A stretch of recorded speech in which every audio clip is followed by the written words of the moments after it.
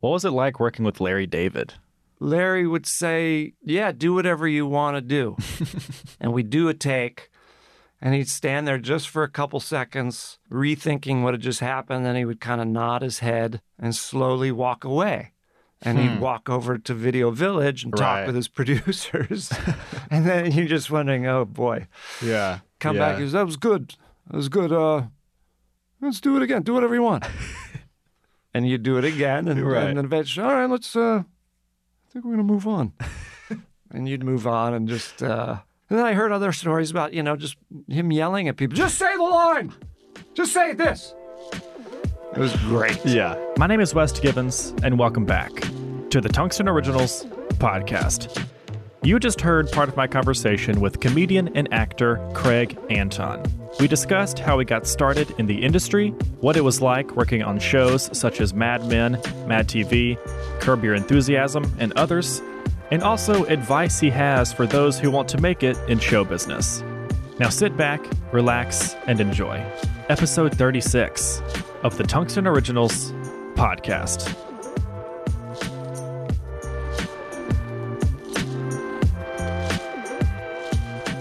Craig, thank you so much for doing the podcast.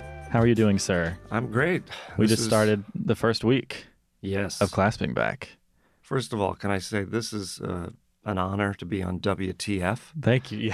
It's wow. I'm taking over for Mark. I didn't expect there to be a live studio audience. It's a huge studio. We have about 450 people here, but they're very quiet. Different podcast. Yeah. I like it. Thank you. And it's a huge room, too. What is she looking at? I don't know. She's been an issue the whole time. Okay. Every episode she comes back. Replace her. You are a performing arts professor here at our lovely university. Is that true?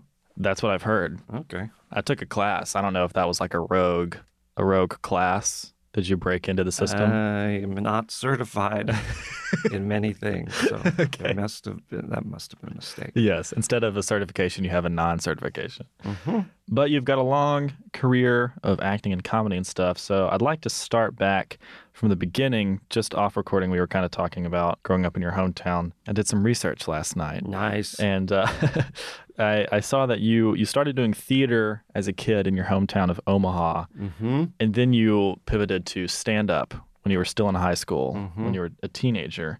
Where did your interest in stage performance come from? Is your family particularly artistic, or were you the only one, the odd one out in that situation?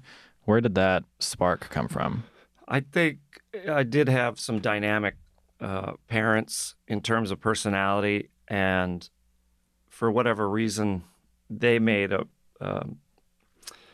I don't think they made an issue out of it, but somehow we had magazines around the house that were movie magazines, or there was some kind of, and they also would drag us in front of the TV. Check this out. They were excited about movies and music, and so that's kind of really where it started.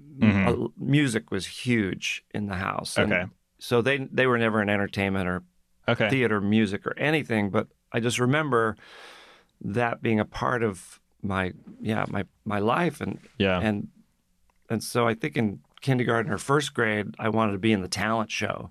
Right. And so that was the thing. I just said, I want to do this thing. And I did a lip sync to Joy to the World by Three Dog Night with my sister. And it was all my idea. Okay. Or maybe I wanted to play, and my parents said, why don't you just lip sync? I don't know what happened, but that was my first time, insisting on wanting to be on stage and never being afraid, never being nervous. And then after that, I think I started trying out for plays and things. And they were like, yeah, we'll drive you to that audition. Yeah. It was weird. Yeah. So they're just fully supportive of it. Yeah. What did they do? What were their careers? My mother was just a homemaker and took care of us. And my father worked as a salesman, sold credit life insurance, and rode the rails. He was a Willie Loman type guy a little bit, but he was around a lot. And prior to that, he was in the service and off at Air Force Base, and he had a great love of jazz music. So we would just, all hours of the day or night, the stereo would crank with music, and in the Yeah. car it would crank with music, and he would always go out and see jazz with my mother, and so that was a big part of it. So it all started with the music. I think so. Yeah. So you did theater at your school, but why did you transition to stand-up? Like, when did comedy become Well, this part was of it? 75 is when Yeah. SNL started, and Right. there was a comedy explosion and and a subversiveness about it. And my father was kind of a rebel and a maniac, and I think comedy at that time was just starting to take a new turn. Okay. And there were a lot of stand-ups coming on television. And you'd read about it in magazines Yeah. and things, So that inspired myself and a like-minded group that happened to find themselves. I mean, it was kind of a special thing that happened. I mean, it was a group of people that got together who were interested in theater, but also interested in sketch. Right. And, getting silly and weird. And so that was the deal that took us into the clubs. I think we had one buddy who was a comic magician and who was doing stuff all the time in Yeah. real venues. And then this club popped up once a week, and he started performing there. And Okay. he was kind enough to bring us in one at a time, and Yeah. then we did a group thing, and it just started from there. And grateful to have that opportunity. Grateful to my parents to let me Right. go out on a Sunday night, and I didn't go out every Sunday night, but Right. I was in high school doing it, and Yeah. as we all were. But there were adults, and we were adults in the crowd and adult stand-ups. And so then comics would come through from Kansas City, Minneapolis, Chicago, Denver, whatever, and Okay, you so just see more and Yeah. get invested more and see what works. Just Yeah. keep trying. But we were truly the obnoxious kids that were just really trying to not get asked back. Right. Was it mostly sketch? Yes, Okay. sketch and mime. And then Okay. we all started doing our own kind of character things or Yeah. stand-up routines. Yeah. Do you remember the first joke that you did in a stand-up routine that got a really No. good laugh? No. Okay. I used to pull a lot of stuff out of a bag. Okay. So, yeah. But no, I don't remember. Okay. Were you the type of kid to like try to make jokes and make your parents laugh? Not really. Okay. No. My father generally had to be the funniest person in the room. Okay. But Gotcha. I learned everything from him. Right. And my mother was very funny as well, but very dry. So he was a bit bigger Yeah. and she was drier. But we would joke around quite a bit. Right. There was great humor at the dinner table and stuff. But in class, I found, you sit on your hands and you wait for that perfect opportunity rather than popping off every 4 seconds. That guy is a clown. That guy's a goofball. You don't, that guy's he's annoying. trouble. Yeah. Yeah, exactly. When did you first start seeing like some form of success in your stand-up comedy? I think in eighth grade when I booked a role in a children's theater production that ran for a couple months or something. I mean, it was that was like, oh, I can do this. This is kind of fun. And Okay. there's a validation there. And then Yeah. I think when, I did a play in high school or maybe in college, but the stand-up thing, I think just having the ability to go do it was enough. Right. And then, but the real, if you want to call it some monetary validation, I think when I was in college, I auditioned for this USO tour and got to go overseas to the Mediterranean and Persian Gulf and get paid. And my father said, they're going to pay you to go to Europe? And I was like, yeah.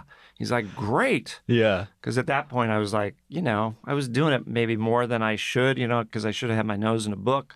Right. And I was really worried about his approval or disapproval. Right. And here this opportunity came, which would also, make me skip a semester of school. Oh, yeah. So that was, and he was all for it. He thought it was great. So that happened. And then, winning some contests, some local contests Right. around town and Yeah. stuff like that. Saw you were declared the funniest. You were declared the funniest In the person. world, yes. in the world forever. Yep. And that's a title that sticks with you. So great. Yeah. Like I use it a lot at Perkins and Right. different restaurants here. Right. Exactly. And I noticed whenever I took your class, the syllabus actually at the very top, it had that distinction. In bold, In bold. Lucidia Grande. Yes, exactly. font. When did you start thinking that you wanted to pursue it as a career? Was it in 8th grade when you got that role? I think, most people will say, I think when I was a little kid, it's just Right. it's a thing that Yeah. happens to you in your heart.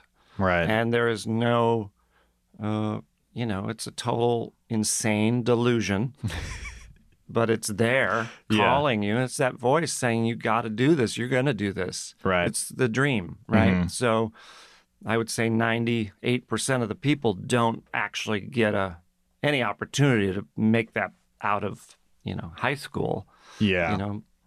but some do. Some Yeah. try for a long time. Yeah. So I was, very, very, very lucky Yeah. to just, stick with it. A buddy of mine says it's, 10% talent, 90% perseverance. Yeah.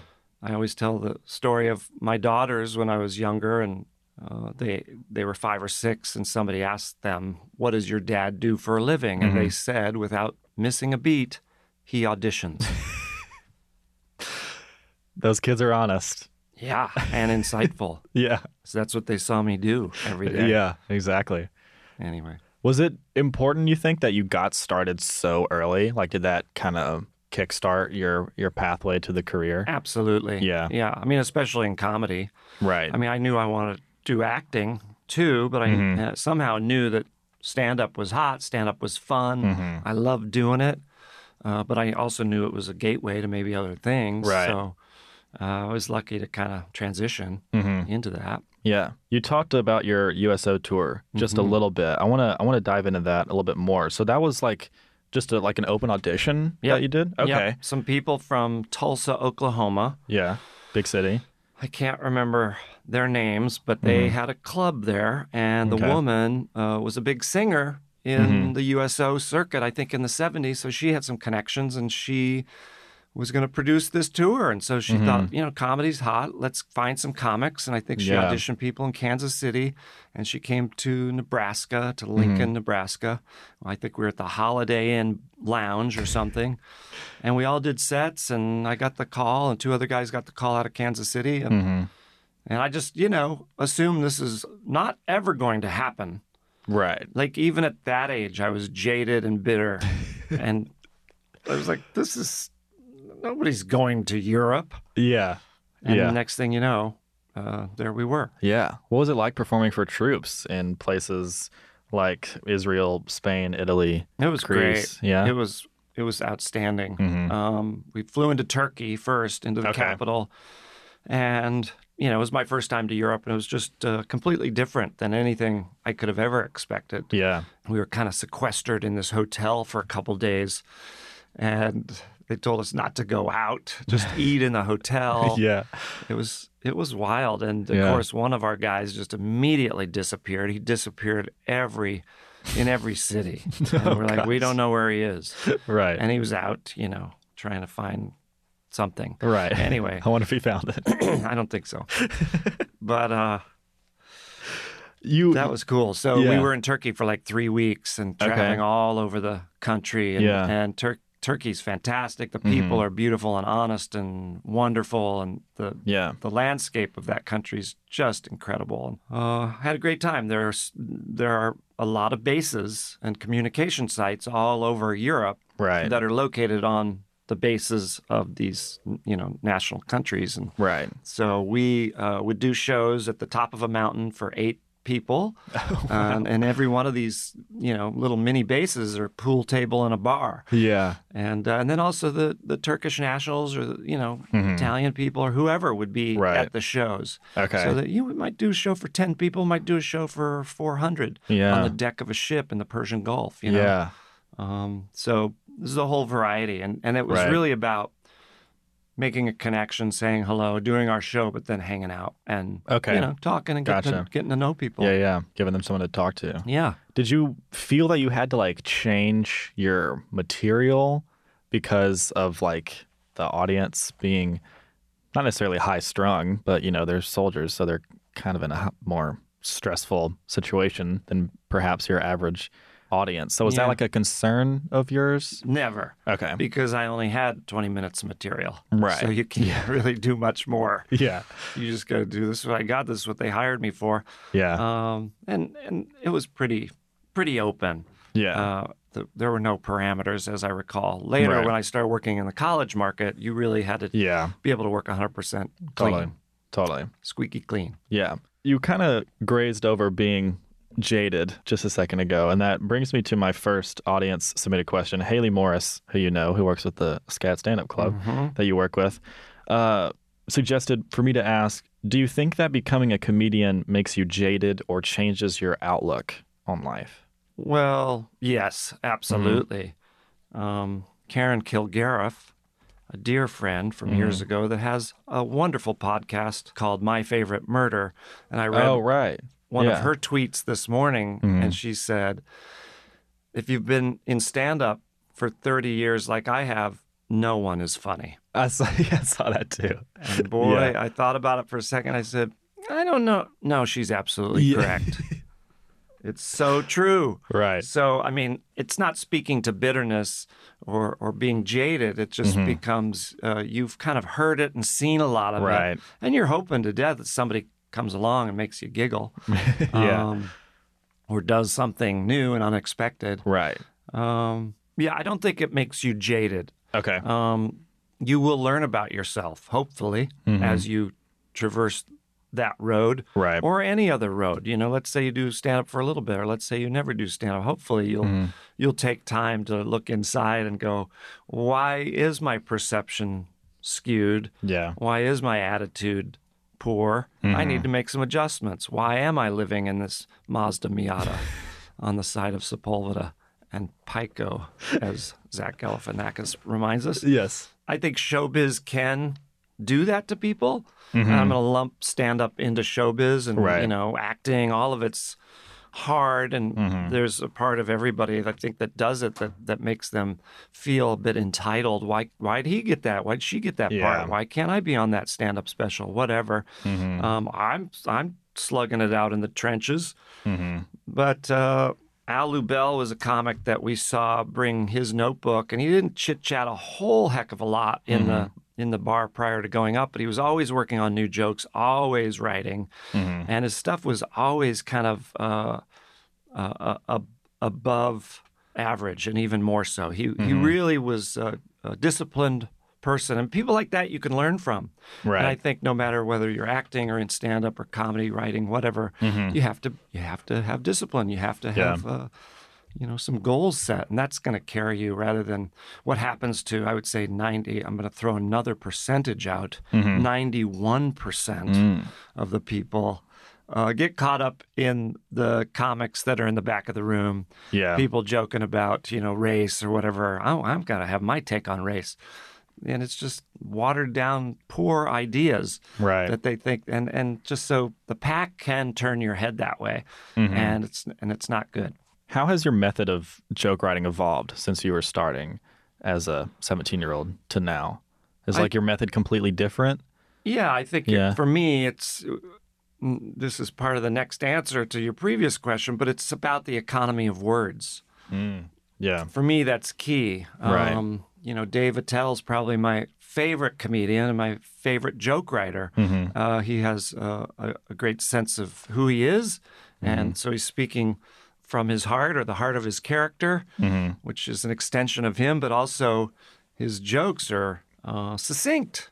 What a gift. Right. I can't wade through your story about your vacation with your grandparents. It's not going to take, I'm not going on the ride. Right. Get to it. Right. Get to it. So that's the other thing is that I was going to say about being a comic. You'll go to dinner parties with regular folk, and they will wax on about their vacation with their grandparents. And in my head, there's a voice that's screaming, "Get to it, get to it, please." So, I don't know. I think that comes out of doing stand-up. Yeah, because you're expecting a payoff almost. Yeah. Because then that story ends and we had fun. It's okay, but I don't care that you had fun. Right. Are there any stand-ups that you see out there right now that are not one of the big names, but that you think is a really exciting new face in comedy? Not that I recall right now. I mean, I have a lot of friends in Los Angeles that are doing great things. I think more than any of them they're women. Megan Keister is outstanding. Christina Catherine Martinez, and there are probably a dozen more, but that's who I've found that are doing exciting new things and have a true comic voice that they've somehow tapped into and are now just, they're just throwing more stuff on and they're getting better and better and better. Right. Will we ever see them in the, mainstream, bubble? I don't think so. And I hope not, because they're too good and they're already honoring their voices. So, but maybe I'm cheering for them to make a living because they're geniuses. Right. It's hard. I mean, there's a very, very small percentage of people that cut through for me. Yeah. Now, when I was younger, I couldn't waste any time looking behind me to see what youngsters were coming up. I wasn't interested and they didn't deserve any of my attention or time or love. But then the more I stayed in it, the more I was like, oh, this person's great, that person's great. I'll never forget when I was doing a show with my pal Ron Lynch. We were doing the Idiots show. The UCB opened in Los Angeles, and we were doing it there. We started watching some of these other people come up, like Paul Rust and Michael Cassidy and this little group. They were just outstanding, and they were subversive and insane and great ideas and throwing themselves physically into another group there, the Midnight Show. Outstanding. That's exciting to me now to see new people playing with new forms and new ideas and getting even more subversive, taking more chances and also pushing the line, the envelope. And but yeah, for me, I think overall in terms of stand-up, the people I'm watching or seeing are really doing it and moving forward in a big way are female comics, which is great and unexpected for me. I don't know why. I'm not sexist, but somehow they're tapping in. And again, I guess I could explain my philosophy on stand-up. I think it comes out of the 60s and 70s where I see it as a social platform. And I would say 96% of people doing it don't understand that, and they're just into, bad poop jokes and trying to be crass, and they're feeding the beast. Every night. If they get a laugh, they're like, that's moving to the top of my set. That was good. And they don't understand that it can be used for so much more. Right. Do you think it's a lot harder now to quote unquote make it in the stand-up world than it was back when you were rising up in the ranks? I don't know. I mean, I don't know what it means to make it. Right. I know there are many more rooms now, whether those are A rooms or B rooms or C rooms or D rooms, I don't know. Yeah. So, when I was coming up, if you got on the Tonight Show, you have made it. Yeah, that was it. And then when Letterman came around, it was really about Letterman. Nobody wanted to do Leno. Everybody wanted to do Letterman. Yeah. So that was it. But all that, what leads to that is doing, 5 evenings at the Improvs or Caroline's Comedy Hour or whatever. And only a few got to do the Tonight Show or Letterman. So, but that was it. Once you did that, you were kind of minted as a headliner. Hopefully, if you had the time, you could start working many more clubs, because you had tape, but you had tape with credibility. Right, totally. Whether it led to a sitcom deal or a role in a movie or whatever, that nobody knew for sure. Yeah. So today, are those opportunities available? Are development deals being thrown out like they were? Absolutely not. The Montreal Comedy Festival, they still have a New Faces showcase. I'm sure industry will say, we absolutely do develop new content and people. Not as much as you used to. Right. They do diversity showcases, which are outstanding and great. So I don't know. If you can work and make a living, great. You've made it. And if you can do that and sustain a life and be okay with living on the road out of your car, great. If that satisfies you, great. You're a success in my book. You don't have to be on a TV show. You don't have to be in a film. As long as you're still doing it, you're a decent person, and you're being funny, and you're continuing to raise the bar in the genre, then yeah, great. You've done it. Yeah. Was that your definition of quote unquote making it when in 8th grade you got that role? No, I had no idea what I was doing. I just said, I want to do that. Yeah. I'm going to audition for this. Can you drive me? And I guess I'm going to do it. Yeah. Should I do it?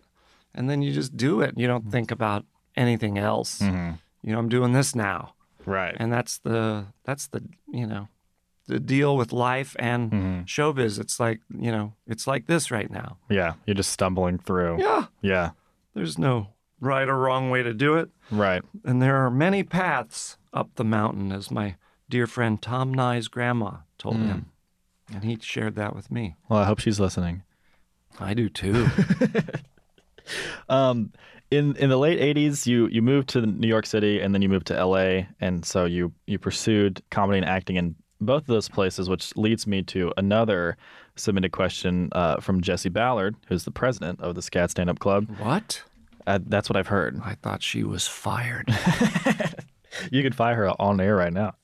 She wanted me to ask, how has stand-up evolved over the last 30 years, and how are the comedy scenes in New York and LA different?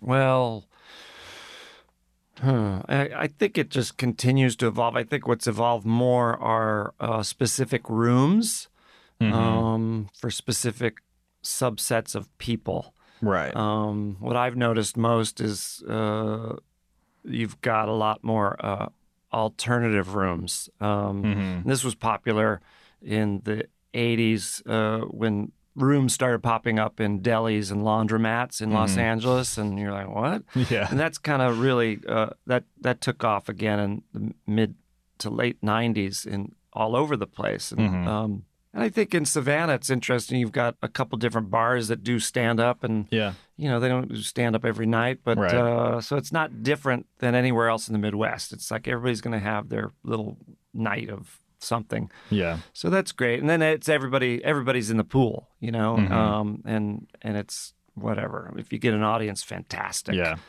So the New York vibe is definitely different. I mean, the New York audience, if you can imagine, is, packed in, and they're like, give me a joke, give me another one now. I want Right. another one. And it is intense, and you better bring it, and you better push it, and you better find the edge and go beyond it and take me further.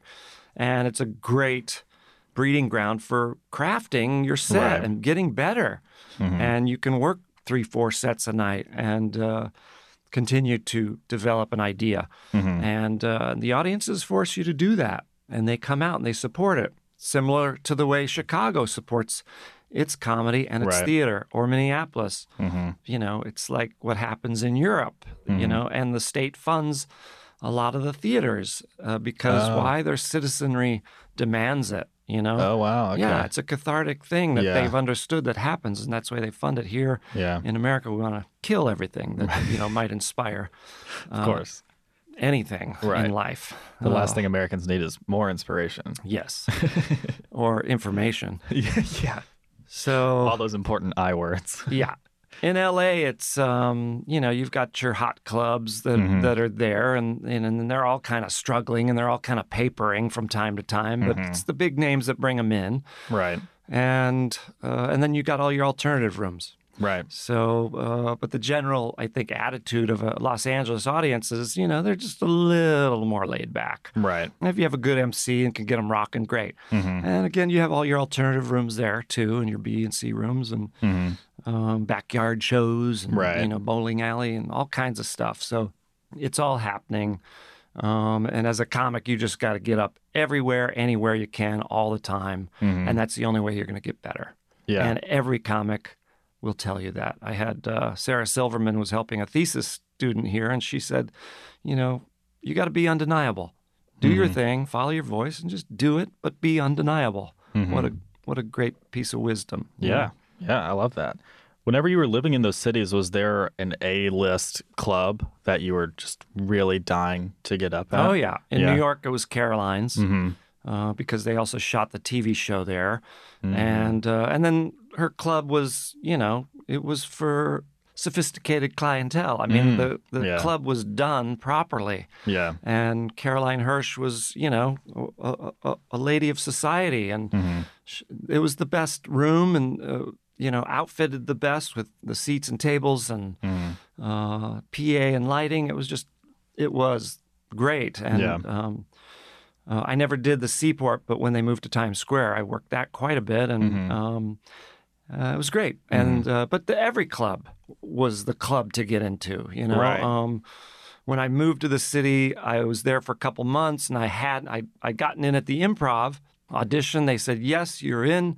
You can hang out. Just call in, give us your veils, but come in and hang out. And that's what you did. And you came in, you hung out from 8 or 9 o'clock at night, and you might every maybe 2 or 3 weeks get on stage at 1:30 for the 4 people from Germany.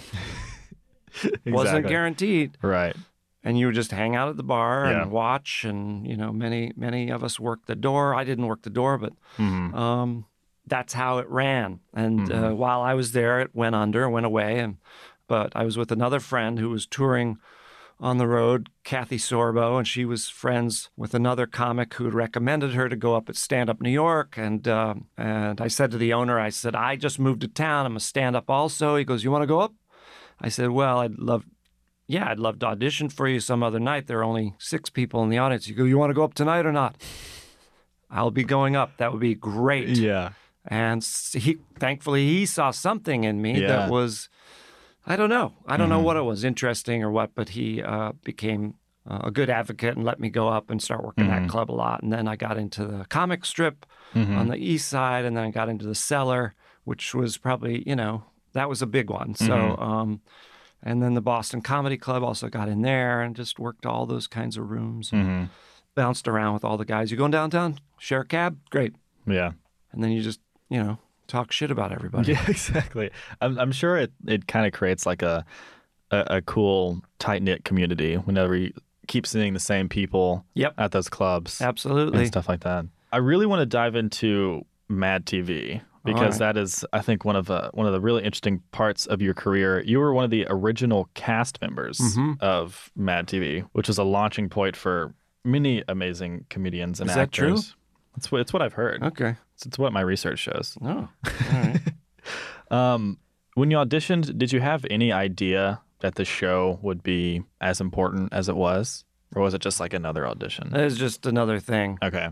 I was pretty new to town, and I had jumped into an acting class with Ivana Chubbuck Studios, and that was outstanding and great, and, and auditioning every day.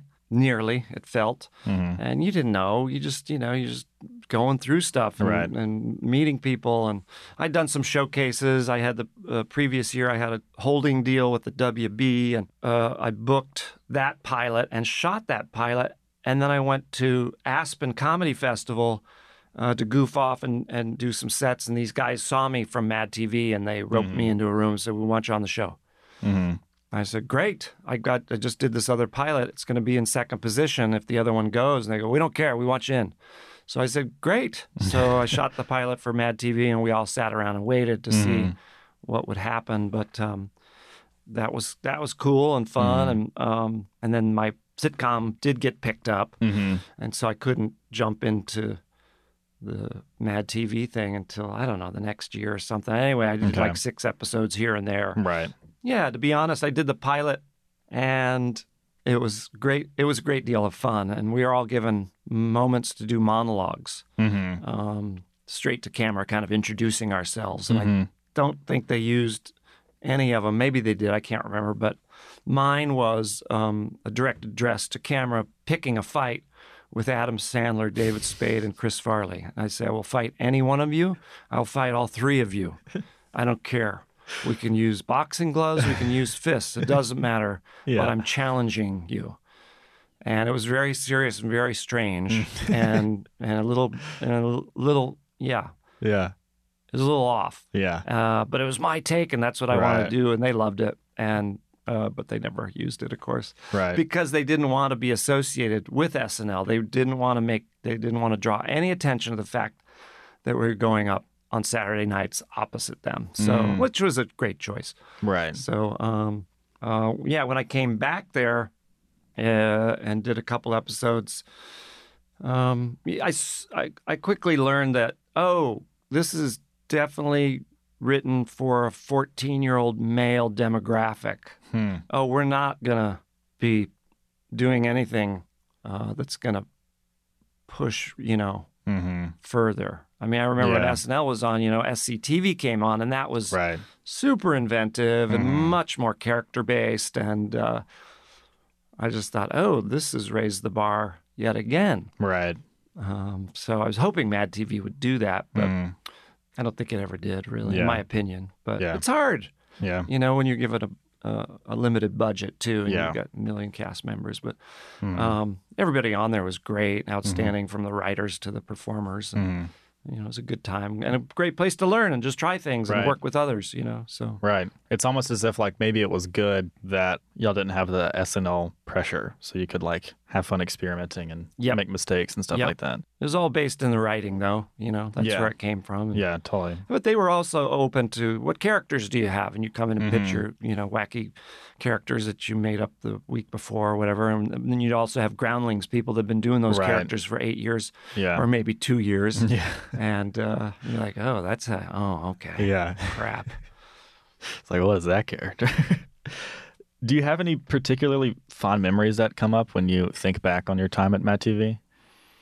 I think there are relationships that I developed that I still have that I'm super grateful for. Right. Blaine Capatch was a writer that I, just consider the greatest, funniest guy ever, and just the sweetest friend and fellow bandmate, and just he's just outstanding. So to have him around back then and to have known him for so long is pretty dang special. David Herman and Wendy Benbrook, who did Wardrobe, who's now gone on to work with Kiss and many other things. But just that's the best part. Going to New York, going to the Cellar and running into Artie Lang and hey, Greg, how you doing? That's what makes the whole journey kind of fun. Yeah. It's just being able to say hi to these people. Right. We did a reunion recently, maybe 3 or 4 years ago at I saw that. Some Comic-Con type thing, and that was fun to see people and say hi. But they're all wonderful, genuine people. Adam Smalls, I run into him, and just great guy. And working with another guy, Trevor Moore, and Deborah Wilson, and Mo Collins is wonderful, and Michael. Yeah, they're all great, genuine people, and still doing it, still making a living, and bless them all. Right. Any fond memories that came out. I guess one of them that jumps to mind is working on one of the episodes. I was a pool boy in a sketch with Mary. I was one of her pool boys, and I had to wear a Speedo with little guns and holsters. And she had guests on this show were Salt and Pepper, and they kept smacking my butt as I'd walk by them. And that was pretty funny. Yeah. That was Dear Diary. Right. Yeah, for sure. Dear Diary moment. So throughout your career, you've worked on some incredible TV shows such as Mad Men, Curb Your Enthusiasm, and The Office, just to name a few. I could go on for a while. Do you have a favorite show that you've worked on? I would say Mad Men, without a doubt. Huge fan of the show and the writing. That was just to audition was kind of a big treat. Yeah. And then the fact that I booked a part on it was just, that I was like, I'm done. Right. I'm done. I don't need to do anything ever again. It was just, we love that show. And so that comes to mind instantly. Right. But every job, you want every job you go up for. Totally. I mean, I hope you do. If you're an actor, you work, you dedicate, you get off, get out of your waitress or waiter job that night before you drop the double date you're supposed to, whatever, and you get to work. And you go in there and, you do your best. But I was quite surprised that I booked that. And what made it also wonderful was being on set with the other actors and the director and the tone of the set and the seriousness and also the precision with which they, gave notes for each take. It was some good deliberate thought that went into it and a lot of kindness. And that was a job where I was very well prepared, I felt, in terms of my lines, and just was able to take notes and make those tiny adjustments. And they were always slight shifts. Yeah. But yeah, I mean, I'm grateful for every gig, super grateful to Marc Maron, who had me on his show repeatedly. And especially the last season, that I did on there, I picked up like 4 episodes from him, and I needed that. I needed that financially at that time, and so that was a godsend, and it came from a good person, and so super grateful for that. And and every commercial I did, and every pilot that I did, it all becomes about relationships and meeting more people and learning more. I know we're going to probably get to Disney Channel, but that was a show where I finally started showing up and paying attention to what lighting was doing and the camera was doing, asking a lot of questions. I became invested in the process and learned a lot about the single camera format, and that became invaluable to me. I feel like Mark Maron seems like a really genuine guy from all the stuff that I've seen from him. He just seems like a great person to work with. Yeah. Yeah. Absolutely. And I want to ask about working with another person because I'm so fascinated about this. What was it like working with Larry David?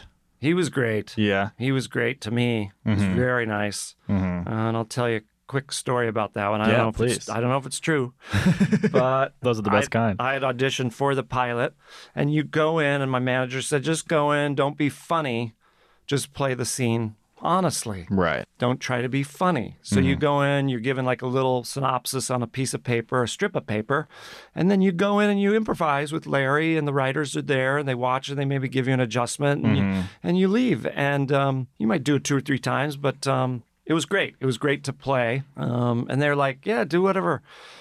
And but I didn't book that part, and then I think I came back for one other part, which I didn't book, and then I got the part of another episode, and Jeff Garland told me at one point, he said, we were looking for this guy, and I said to Larry, if we don't find him in the next three guys, let's just give it to Craig Anton.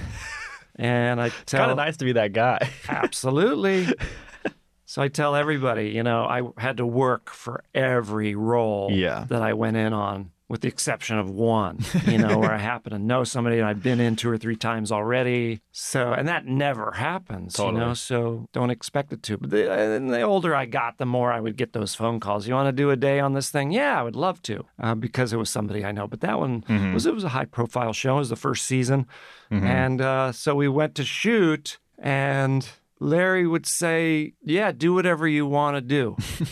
Say whatever you want to say. You can change it every time. And you're always just trying to find it. You know there are parameters. So there are things that you need to say. Right. And there's a turn that you have to make that transitions ourselves into what we need to talk about, which is the fact that I was going to break up with the girlfriend. Yeah. Right when the phone rang that said the aunt is dead. Now I feel obligated to stay. He says, oh, so you stayed and you came to the funeral. Oh, man. And so my question was, what is the time limit that you wait before you break up with this person? He says, oh, with an aunt, you can wait, I don't know, a couple days, a week. But I mean, with mother, you got to at least wait 2 weeks. Yeah. So it was something like that. Right. So it was a great scenario. And he said, leave my name out of it. I didn't have, and then of course I totally throw him under the bus when I break up with my girlfriend. He's in the doghouse. But so we shoot, and he is doing something different every take. And I'm just trying to find it and honor what we've kind of built already. And so I had to pull a Harvey Korman and turn around and stop from laughing, because I couldn't, because he was, and it's very conversational and natural, but it's still, and you don't know this guy. You've never really hung out with him or worked with him, but all of a sudden he's talking about Hitler, and you're just laughing because Hitler had never come up before in the other rehearsals or takes. Right. So that was fun and funny. And we do a take, and he'd stand there just for a couple seconds, rethinking what had just happened. Then he would kind of nod his head and slowly walk away. And he'd walk over to Video Village and talk with his producers. And then you're just wondering, oh, boy. Yeah. Because there are also horror stories you hear about Larry. But anyway, he'd come back. He goes, that was good. That was good. Let's do it again. Do whatever you want. And you do it again. And then eventually, all right, let's, I think we're going to move on. And you'd move on and just, so it was a lot of that, which was great. And then at the wrap party, he was very welcoming and chatted with my wife and I for a while. And, and then I heard other stories about, just him yelling at people. Just say the line. Just say this. It was great. Yeah, he totally seems like he could do both of those things. Yeah. So, and what I love about the show is you can tell when they have to cut around him, Yeah. and when he's holding back from laughing. Mm-hmm. It's so great. So throughout your career, was there ever a time that you were worried that it wasn't going to work out and that you had made the wrong decision? Every day. Every single day. Yeah. No, I think somehow I was lucky to have that delusion carry me through for a long time. And I had a wonderful supportive partner. So that was huge. Yeah. My wife was just like, we met in New York and started hanging out. She came to a comedy club the first time. She came to Stand Up New York. I took her, and I was up on stage, and another comic, leans into her ear as she's laughing and says, "You think he's funny? Wait till I get up there." And that comic died in a tragic car accident. A random accident. Night. You're listening to my favorite comic murder. Ha! Take that, Karen. But that's true. He did say that. And Wow. he's like one of maybe 3 comics that were actually helicopter off of a cruise ship for being so horrible Oh my with his gosh. stand-up or being such an asshole. I don't know. But, Right. so we were dating a while, and then I think, at some point we're like, well, she's like, what's going on? I said, well, I'm really doing this. I want to do this, and I'm going to go for it because I'm kind of in the groove. Right. I'm going to see how long I can do it. I mean, I kind of Right. took it 6 months at a time and say, it's about finance. It's about economics. So I said, my plan is to get to Los Angeles. Right. Because that's also what you saw the other graduating classes of comedy in New York doing. They would just move to LA. So Yeah. she's like, cool. So that was great. And then we got married. And so I moved out there, and it was really great. And I continued to work and continue to work and had good people around me, and, grateful for that. I mean, I'm slugging it out in the trenches of New York, and everybody's getting picked off with agents and managers. And I happened to be at Stand Up doing a set one night, and these 2 managers were at the bar, and they said, we want to talk to you. It was Abby Leviton, who became my manager, and Jeff, her best friend Jeff, who went on to manage, Kevin James and all these great guys, Joe Rogan, and just wonderful, Jeff Sussman, just wonderful, wonderful, wonderful people. And and so I was with Abby for 10 years, and she helped. I mean, I slept on her floor for like 10 days, 2 weeks, maybe a month while I looked for an apartment in Venice, and my wife and I both. And super gracious and wise and knew everybody. It was about her relationships, and so she really helped, chart the course. And then at some point it was like, well, okay, the star's a little less bright. I'm not ascending like I was, and you start tracking that. I did not book a pilot this pilot season, stuff like that. Or I didn't get as many. Everything was changing too, and I was getting older. And so all this stuff that happens. And then, you're married and you have kids and a mortgage and all this stuff. So you start wondering a lot more. Stuff starts to get more serious. But I was always back in class, always trying to keep my eye on the ball, always putting another iron in the fire, starting to write and, anything and everything you could do, saying yes to everything that comes your way, going to parties and mix and mingle, and just like, what are you working on? Right. Which is something you learn in New York. It's just like, it comes out of hanging out in the bar before you go on. And can you get me on that? Who books that? So that's all part of showbiz. And if you don't have that, you learn it quick. Yeah. So, at some point, I think it wasn't rainbows and, shooting stars, and I was getting a little nervous. And so I took a job on a thing. I saw a guy at a party, Brian Fraser, was writing on one of these crazy dating shows, which I happen to love from a weirdo, voyeuristic kind of point of view. Yeah. I said, I love that show. Can you get me on it? And he got me on this show. And I went out, and it ended up shooting till 3 a.m. And I was working with like 2 strippers, maybe 3, and the bouncer of the strip club. And they were all pretending to be boyfriends and girlfriends. It was insanity. Yeah. And I showed up the next day, and I turned my badge in, said, this is not for me. It was soul crushing. It was soul crushing. It was not enough money. And then that day, as I was driving away from that lot, I got a call on the Disney Channel show, either an audition or callback, or you're going to test or something like that. Right. Anyway, And the rest is history. Well, yeah. And that's the business. It's up Right. and down. It's highs and lows. It's hot, cold. And, you got to figure out a way to hustle and be tenacious and continue to believe in the dream. And, it's, and you got to be in it for the long haul, or as long as you can do it. And I always said to my wife, if I need to get a job, I'd do it. Yeah. And I'll take care of you.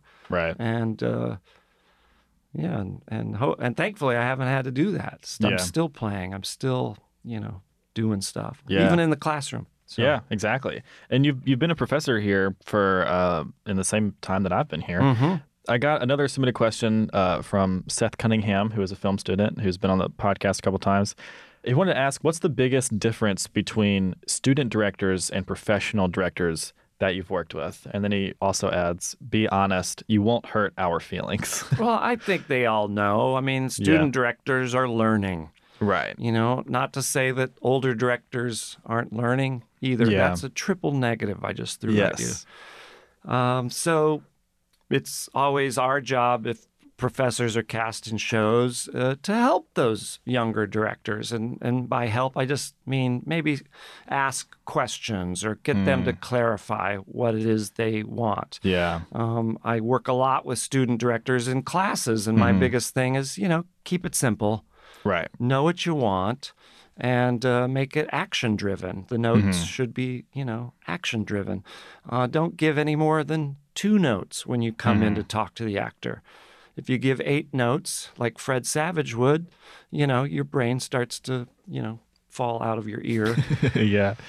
But that's the biggest thing, is just be prepared, and then really treat the actor, as if they are a 4-year-old child. Give them love and comfort and confidence, and that's the biggest thing. People that have been doing it for a while, they just have that instant rapport with somebody. Yeah. How you doing? Good. Look, let's do this again. Yeah. Let's put a beat there, and I want you to hit this line here.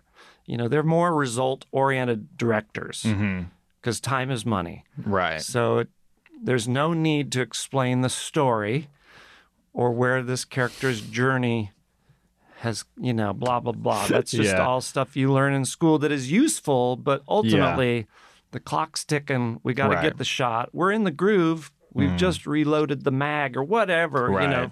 We put a new card in. Yeah. Let's go again right away, and let's do this. Yeah. And so that's it. I mean, it's my favorite directors, there's a guy, Savage Steve Holland, who's simple and just had a great rapport with people on set, but also had a couple fun little camera moves that he would do.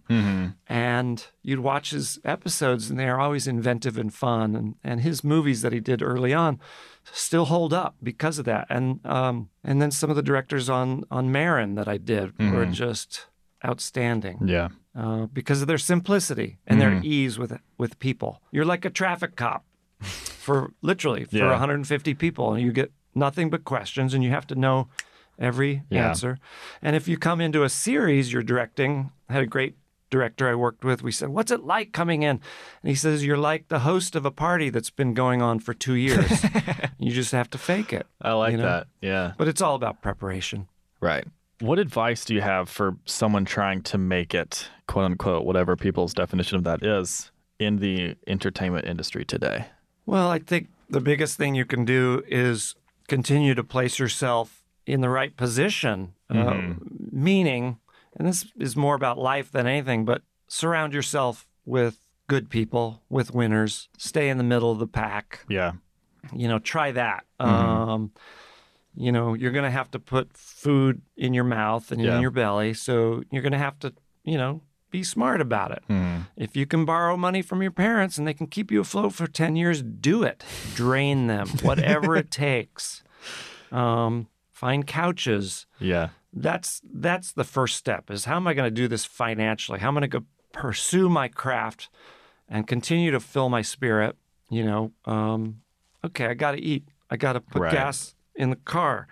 So figure that out. And then allow for time to do these things. And you got to allow time to feed your life too. There's a great quote that says, if it's not happening in my life, it's not going to happen in my art. So you got to live your life. You've got to find balance. So whether that's, going to church or finding some kind of spiritual side of things or, doing Tai Chi or jujitsu or whatever that's also physical, yoga, whatever it is. And also going on walks and hikes and, go to the museum and continue to fill your brain, your heart, and your spirit with things that are going to fulfill you and also fill you. Right. So go see things, go do things, say yes to everything. Those are the keys. And then things just happen. If you're hanging out in the trenches with the pirates, that's going to take you on a different journey. It may take you longer to get there. And again, it's what kind of success are you after? Right. If you're a performance artist, you should move to Europe. Yeah. Don't move to Los Angeles. Right. There are rooms that you can do it in, but so I think everybody's got their own definition of success. It's rare that you're going to get struck by lightning. It's going to happen immediately. It's going to be a journey. So enjoy every moment of it. Enjoy all those little opportunities that you get. And hopefully one leads to the next. Yeah. That's the deal. And there's no secret to it. It's just everybody will tell you that. And hopefully you'll get picked up and do something really cool, and then that'll lead to the next thing, That'd be wonderful. Yeah, it's like a trail of breadcrumbs. Yep. Yeah. Yep. Well, I think that's a perfect way to end this. We didn't We even talk about Phil of the Future, though. I figured you might want to avoid that. No, I like talking about that. Oh, it was a good period of time. Oh, okay. I mean, I'm down to talk about it. I figured you would be annoyed by all the students' questions about it. No, I don't care. I mean, I'm most recognized all the time by that show. Right. Or from that show. And so I appreciate that. Yeah. And, but I always yell at people, "Are you from Phil of the Future? I've done other things." Yeah, exactly. I just say that for fun. But, yeah, exactly. No, that was a special project because, it was another one of those things that came along at a time when I needed something. Right. And I originally went in and auditioned. I had worked previously on Lizzie McGuire. Okay. I did a few episodes on there as a school chemistry teacher, Mr. Pettis.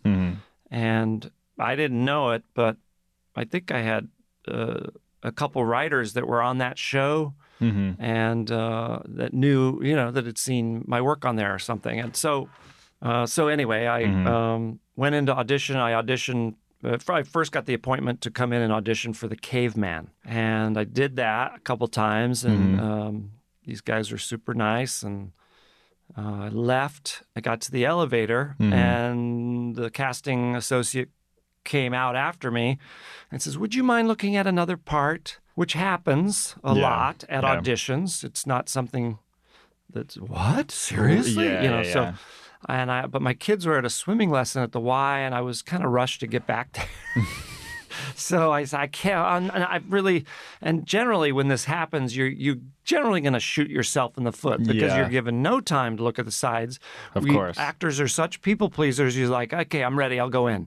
And you just spray it all over the room, and it's never good. But I picked it up. I looked at it for a bit, 5 minutes, and then went in, and these guys were laughing, and that was great. And then I never heard anything. And then I think months later, got a call back, came in, and I'm in the waiting room and looking at all these other iconic dads and, movie stars and everybody. And I went in and didn't hear anything for months. And then I got the offer to test for it, for the dad role.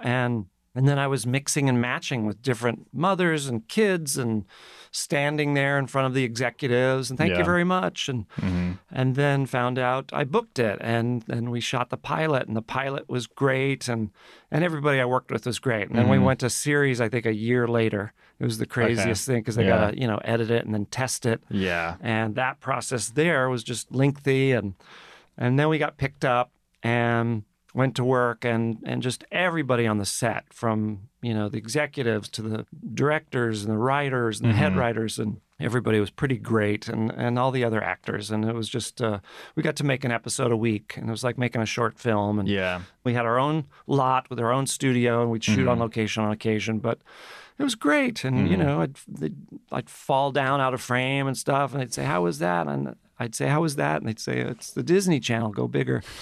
And so that was always fun to have permission to, keep inventing, keep Right. finding new beats of things that the writers didn't find, or didn't intend on the page. And that's the job of every actor, is just to Right. really mine the script for some nuggets and then, run it by people and try it. Yeah. So it was great. It was Yeah. great. A great group that I'm still in touch with. Everybody.